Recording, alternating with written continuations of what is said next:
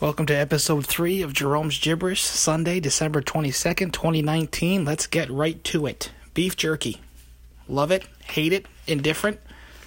Let me change your mind. With Boston Jerky Company, co-founded by a very good friend of mine from high school, this stuff's the real deal. It's made with 100% grass-fed beef, 2 flavors, Wicked Original, Wicked Hot. You want spicy? They got spicy. You want not spicy? They got not spicy. They're both fantastic. I vouch for them both. You can get them on Amazon, or you can go to www.bostonjerky.com. Try it out for yourself. You will not be disappointed. Trust me. If you're on the fence about beef jerky, or if you're on the lookout for a good beef jerky, look no further than Boston Jerky Company. Matter of fact, I'm eating some right now as I'm making this podcast because it's delicious, and I like delicious things. But you know what isn't delicious? Shopping during the holidays. Mainly because, well, I hate shopping during the holidays. I like online shopping during the holidays. Amazon Prime, 2-day delivery, anywhere in the world. Well, maybe not anywhere in the world, but everywhere I send my stuff, 2-day delivery. It's fantastic. But when I have to go shopping for, food during the holiday season, like right now, I thought everybody would be in the Kohl's or Macy's, JCPenney, but they're just as packed in the food stores when I'm trying to get my 2 or 3 items so I can do my meal prep for the week.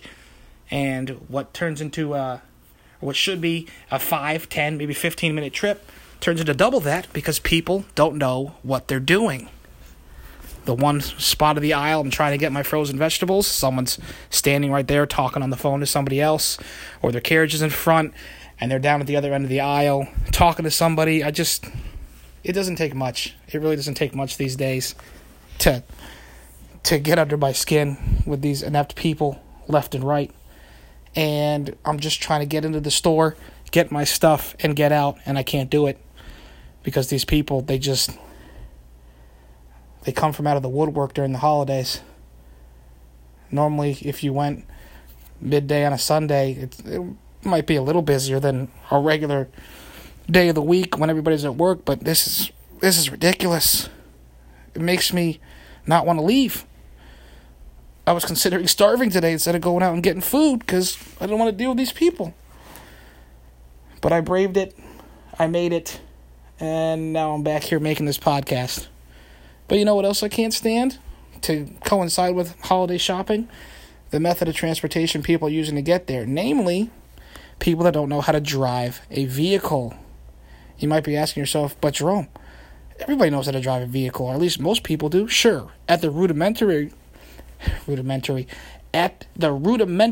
level, sure.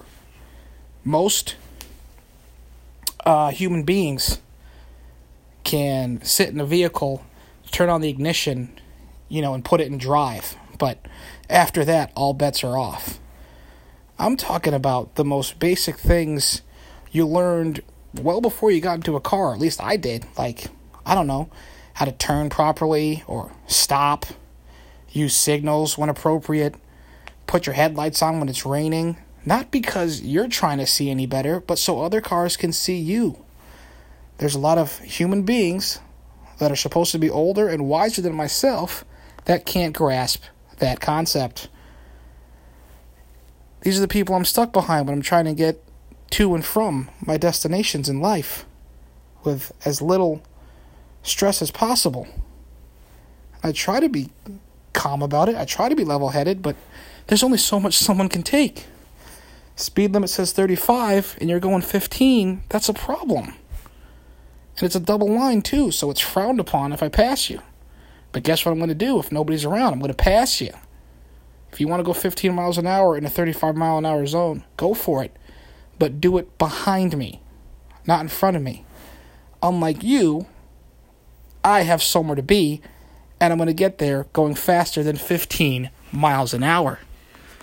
People don't understand what it means when you can take a right on red, which literally means if you're at a red light and there's no sign that says no right on red, and it's clear, you can take a right, so we don't have to wait.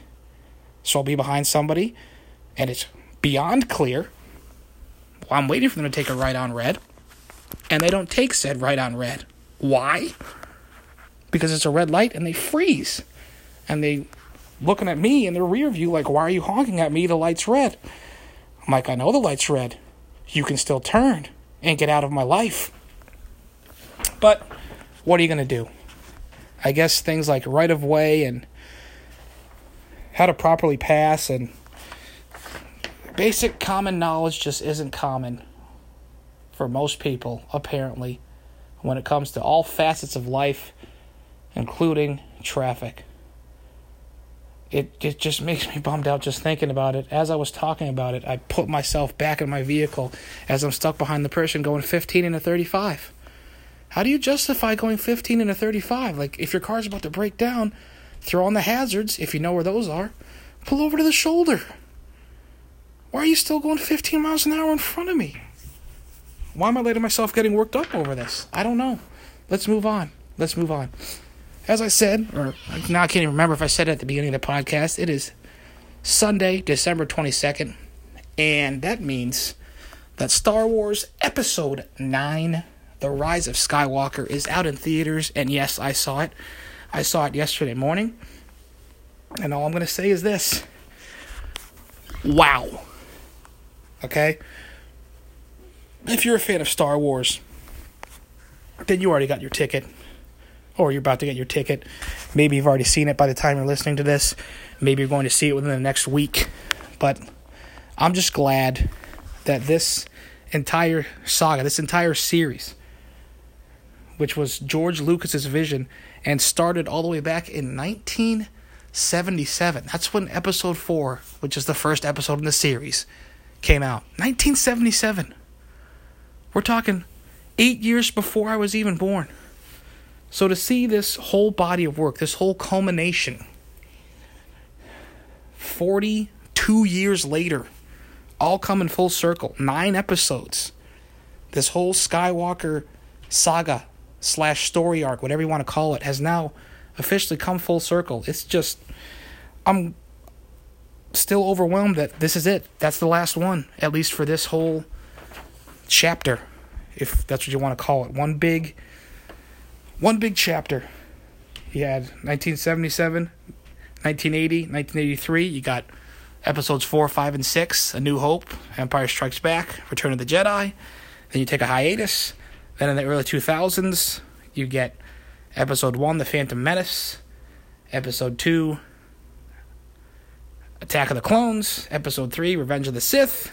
Then you get another break, and then we've got this last trilogy, The Force Awakens, The Last Jedi, which a lot of people were not very pleased with. I liked the movie for what it was, but I can still see why people were upset. And this latest movie, The Rise of Skywalker, which I would recommend for anybody who's a Star Wars fan, anybody who wants to see how this all comes to an end. I'm not going to give anything away. I'll save that discussion for a few weeks from now when most people will have seen it. I'm not going to give away any spoilers. Just get out there and watch that movie. I very much enjoyed it from start to finish. It's always a great movie where you can get lost in something, and I got lost in it.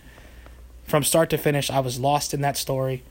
And then when it came to an end, I didn't want it to end, but it was over.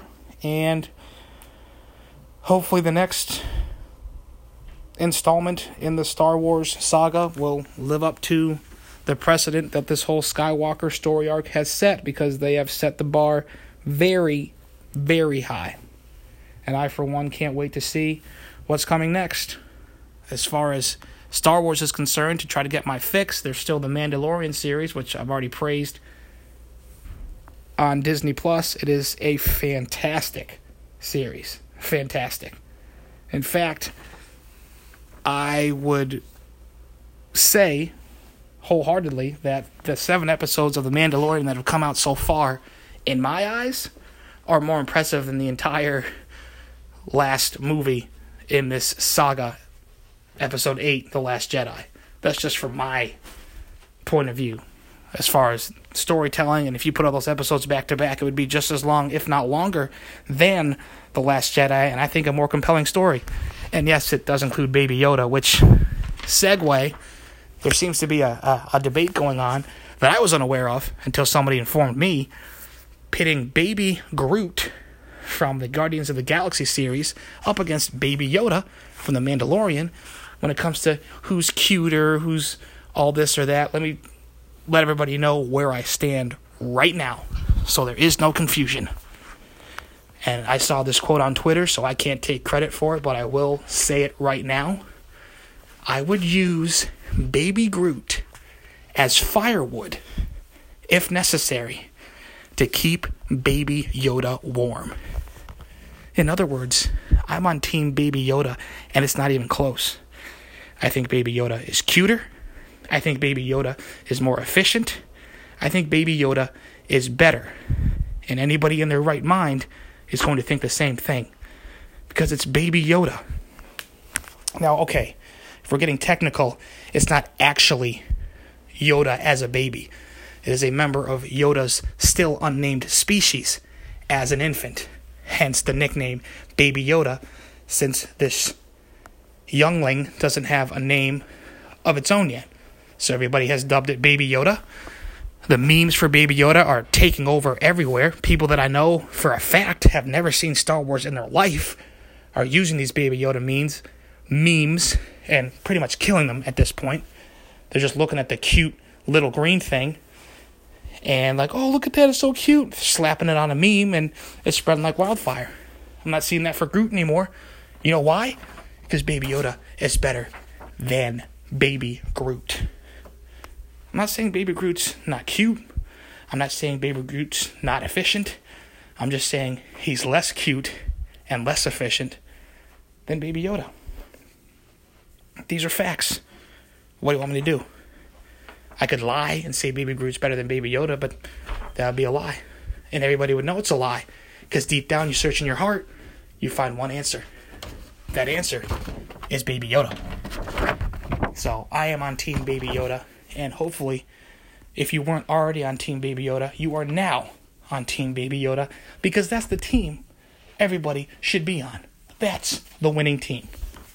Okay, enough of Baby Yoda talk. Baby Yoda beats Baby Groot. That's the last I'm going to say about it for now. Moving on. I'm going to add a segment to this podcast where I give a movie recommendation. And when I give this movie recommendation, it's going to be from a movie that maybe a lot of people haven't heard of. Maybe a movie that never showed up on your radar back when it came out.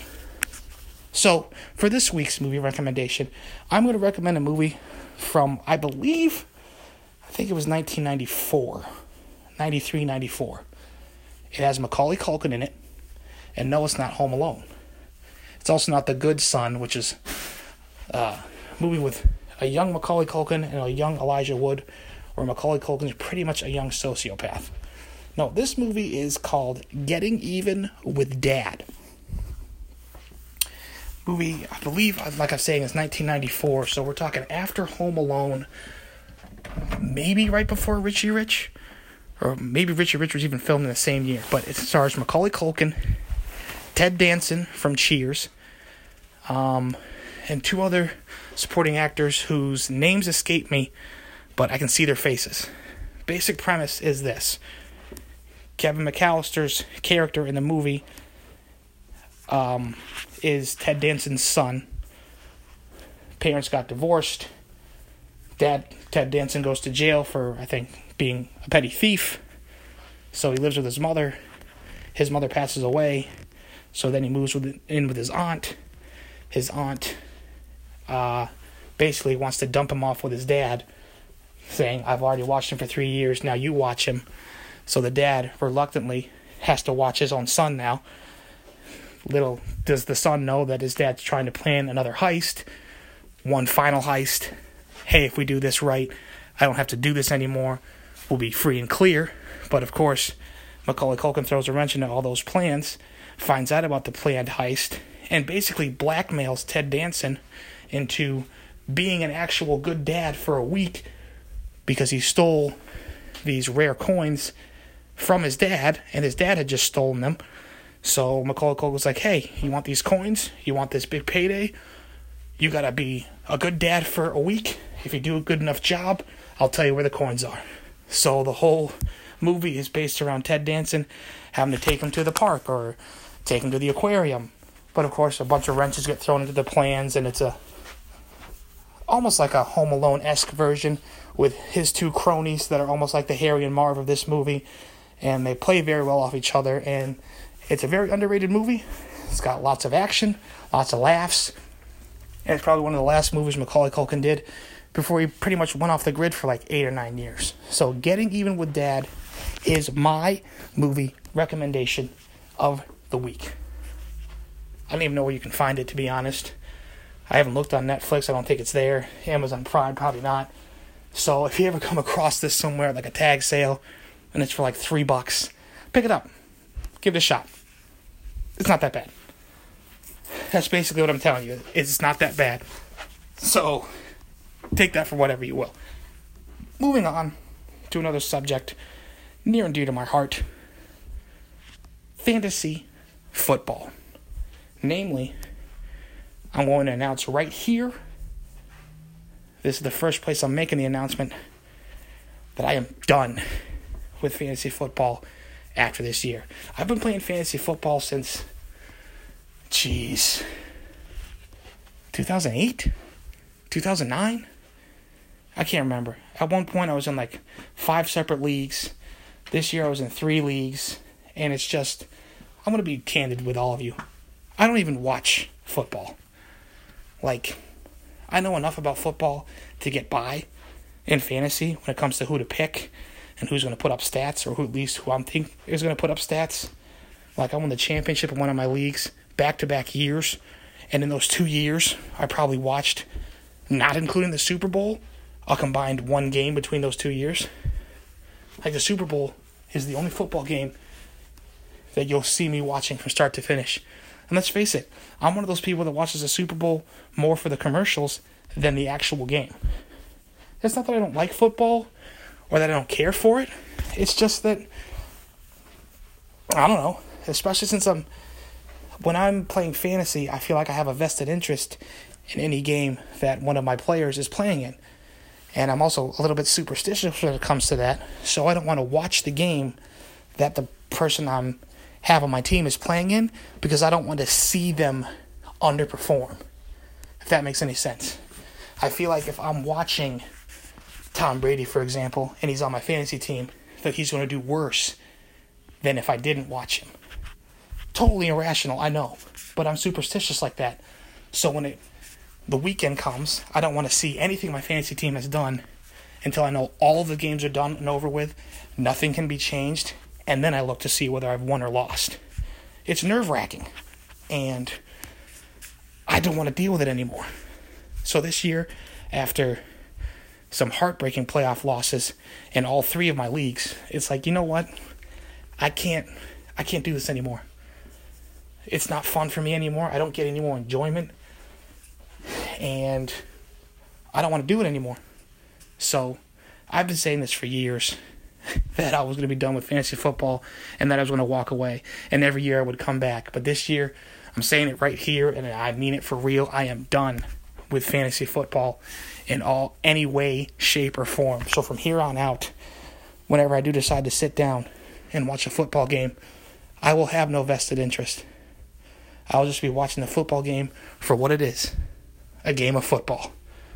I don't have any fantasy implications on the line, no championships, no nothing. Free and clear. I'm cutting all ties with fantasy football.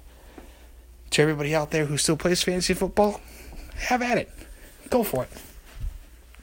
We're not here to judge. I'm not here judging anybody.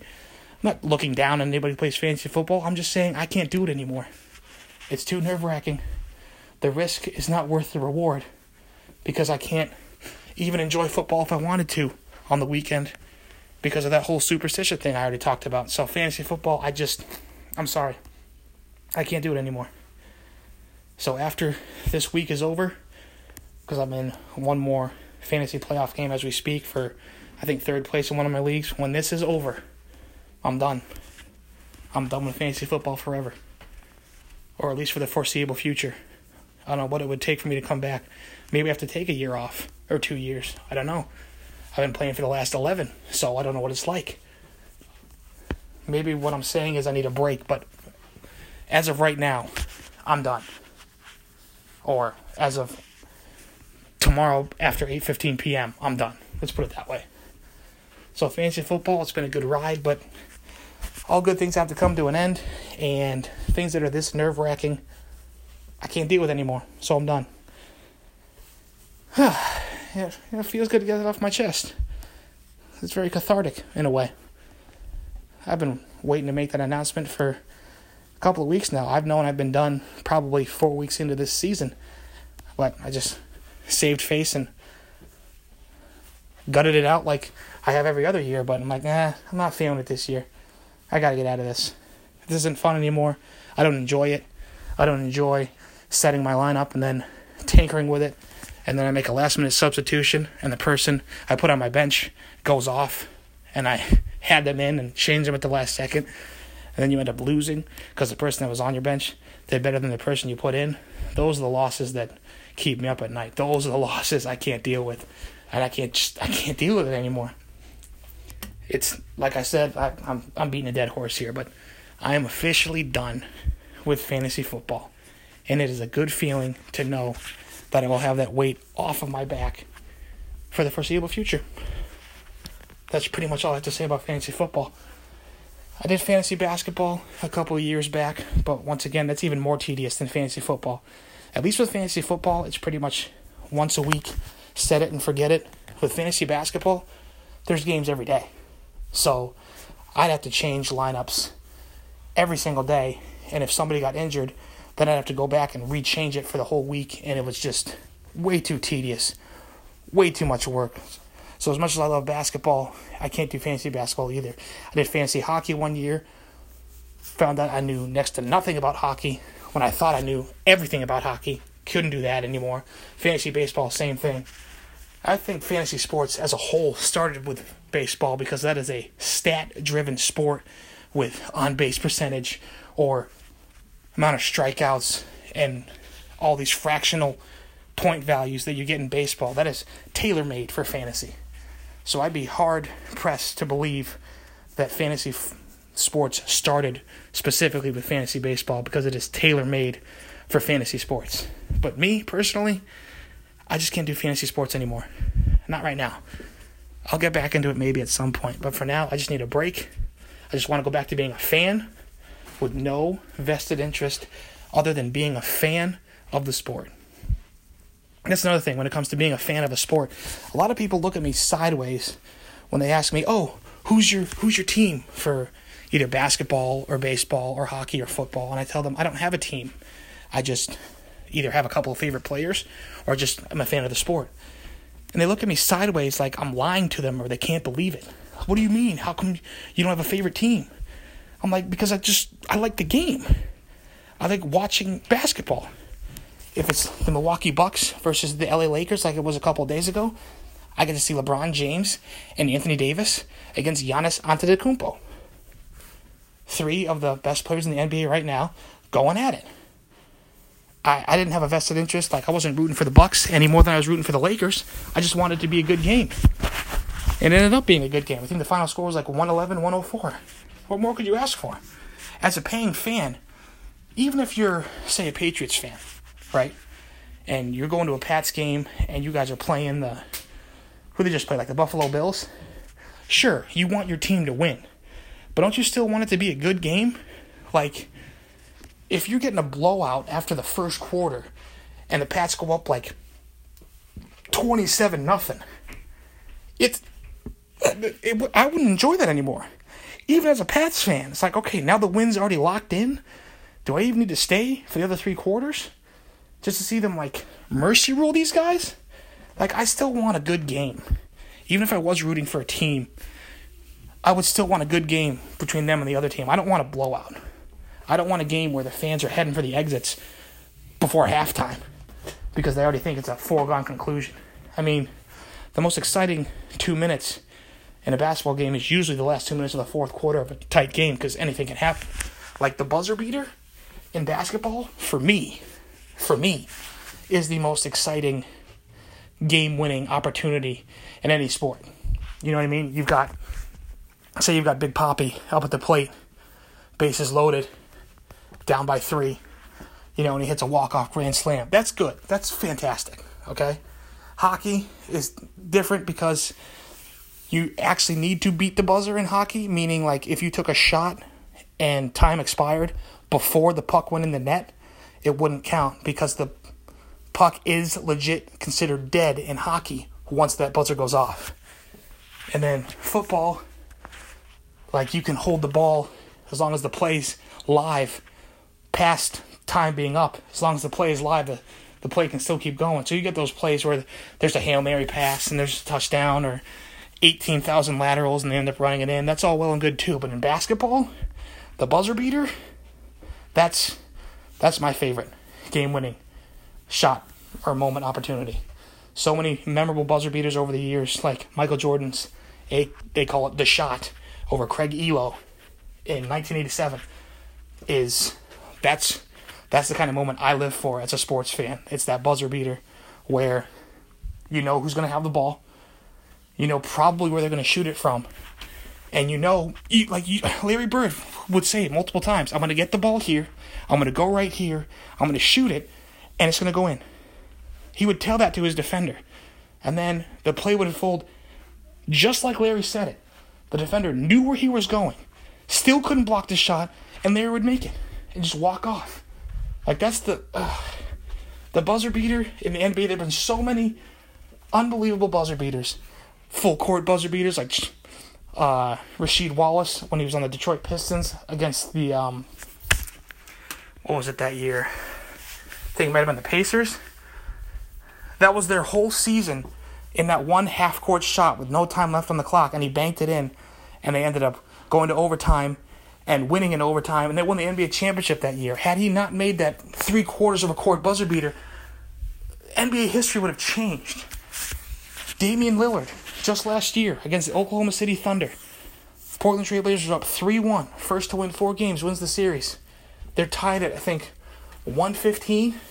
He's got the ball, like 5 seconds left. So that's the perfect scenario, too, for a buzzer beater in the NBA. Tie game, so if you miss, you're going to overtime. And if you make it, you win. You know what I mean? So you really have nothing to lose as the person with the ball in a tie game. You can either win it right then and there, or at worst case scenario, you're going to go to overtime where you still have a chance to win. Damian Lillard, just sitting there, dribbling the ball. He took a step back, so like maybe 3, 4, 5 feet behind the 3-point line, right in Paul George's face. Hits it, walks off. That was Paul George's last game as a member of the Oklahoma City Thunder, as he would leave to go to the LA Clippers this year after that shot. Like those are the favorite shots I have, are all the NBA buzzer beaters, because the ball can go up in the air as long as it leaves your hands before the buzzer goes off. As long as it's in the air, it's still a live shot. And that, for me, is that's what gets me the most excited. That's what I look forward to the most out of all of the major sports, is an NBA buzzer beater to win the game. So, sure, there's plenty of, like I've said, I'm not trying to be disparaging when it comes to last-minute goals in hockey or Hail Mary plays in football or walk-off home runs in baseball. Those are all well and good. But for me, basketball is my favorite sport. So, obviously, I'm going to be partial to basketball. And when it comes to the buzzer beater, that's my bread and butter. I've seen so many great buzzer beaters over the years. Kevin Durant beating the Dallas Mavericks when he was still on the Thunder, or Andre Iguodala beating the Oklahoma City Thunder when he was on the Warriors, or Steph Curry beating the Orlando Magic. Like, I have favorite players in sports as opposed to favorite teams. So, I guess in a way, I kind of favor the teams that some of my favorite players are on instead of just being a fan of this team no matter what. So, like, Steph Curry is my favorite player in the NBA, so I'm partial to the Warriors. But before that, it was Tracy McGrady. So wherever Tracy McGrady went, that's who I liked by default. If I had to say a team, who's your team? Orlando Magic, because Tracy McGrady's there. And then he went to the Houston Rockets, so I say, okay, Houston Rockets, Tracy McGrady's there. So, yeah. For baseball, I legit can't say that I have a team because I don't really watch baseball anymore. For the longest time, when I only had like 16 channels as a kid growing up for a little bit, all we got were the New York Mets. on the WB network. So by default, I like the New York Mets. And we're talking like late 90s, early 2000s. John Olerud, Al Leiter, Benny Agbayani, Edgardo Alfonso. I still remember these people. Robin Ventura. Those are the New York Mets I liked by default because I couldn't watch anybody else. But now, if you ask me who my favorite baseball team is, I legit don't have one. Hockey, the same thing. I used to love the Colorado Avalanche for the sole reason of when I played hockey in street hockey for 2 years, when I was like 13 and 14, the team I was on was the Avalanche. I'm like, oh, this is my hockey team, so I want to like the hockey team in the NHL called the Avalanche. So I latched on to Joe Sakic and Peter Forsberg and rode the Avalanche wave. And they won 2 Stanley Cups when I was watching, 1996 and 2001. They also gave Ray Bourque the Stanley Cup that the Boston Bruins couldn't give him. Okay, it's a low blow, but I mean, it's true. Ray Bourque, one of the best hockey players ever, one of the greatest, if not the greatest Boston Bruin ever, right up there with Bobby Orr, but he never won a Stanley Cup in Boston. He got a Stanley Cup in 2001, his last season with the Colorado Avalanche. I'm just saying. Not trying to cause any trouble. I'm just saying. Number 77, Ray Bourque, got his only Stanley Cup in Colorado. And now I'm just realizing I am over my 30-minute mark that I like to set for myself. I've been ranting and raving about fantasy football and favorite teams and buzzer beaters, and I've pretty much been all over the place in this podcast, which is why it's called Jerome's Gibberish, and I said I can be talking about pretty much anything on this thing. So if you've been listening this entire time, thank you very much. I'll try to make it a little more structured in the next episode, but no guarantees. I also have a couple of special guests planned for future podcasts. I don't want to say who just yet because I still need to lock them down, but talks are in the works for some co-podcasts, if you will, some Q&As. We got some good stuff coming down the pipe, but anybody who's been listening to this, I hope you continue listening to this. I hope you've been entertained for this last 32 minutes or so, and be sure to check out my blog as well, jeromesgibberish.blogspot.com. I usually like to do these in tandem with each other. And at the bottom of my blogs, now that I've started my podcast, I'll do a link to this podcast at the bottom of my blogs so they go hand in hand with each other. So hopefully you've enjoyed this. I've sure enjoyed making it. And we will see you all next week. You all have a Merry Christmas, Happy Holidays, whatever you celebrate. And we will see you next week. Have a good one.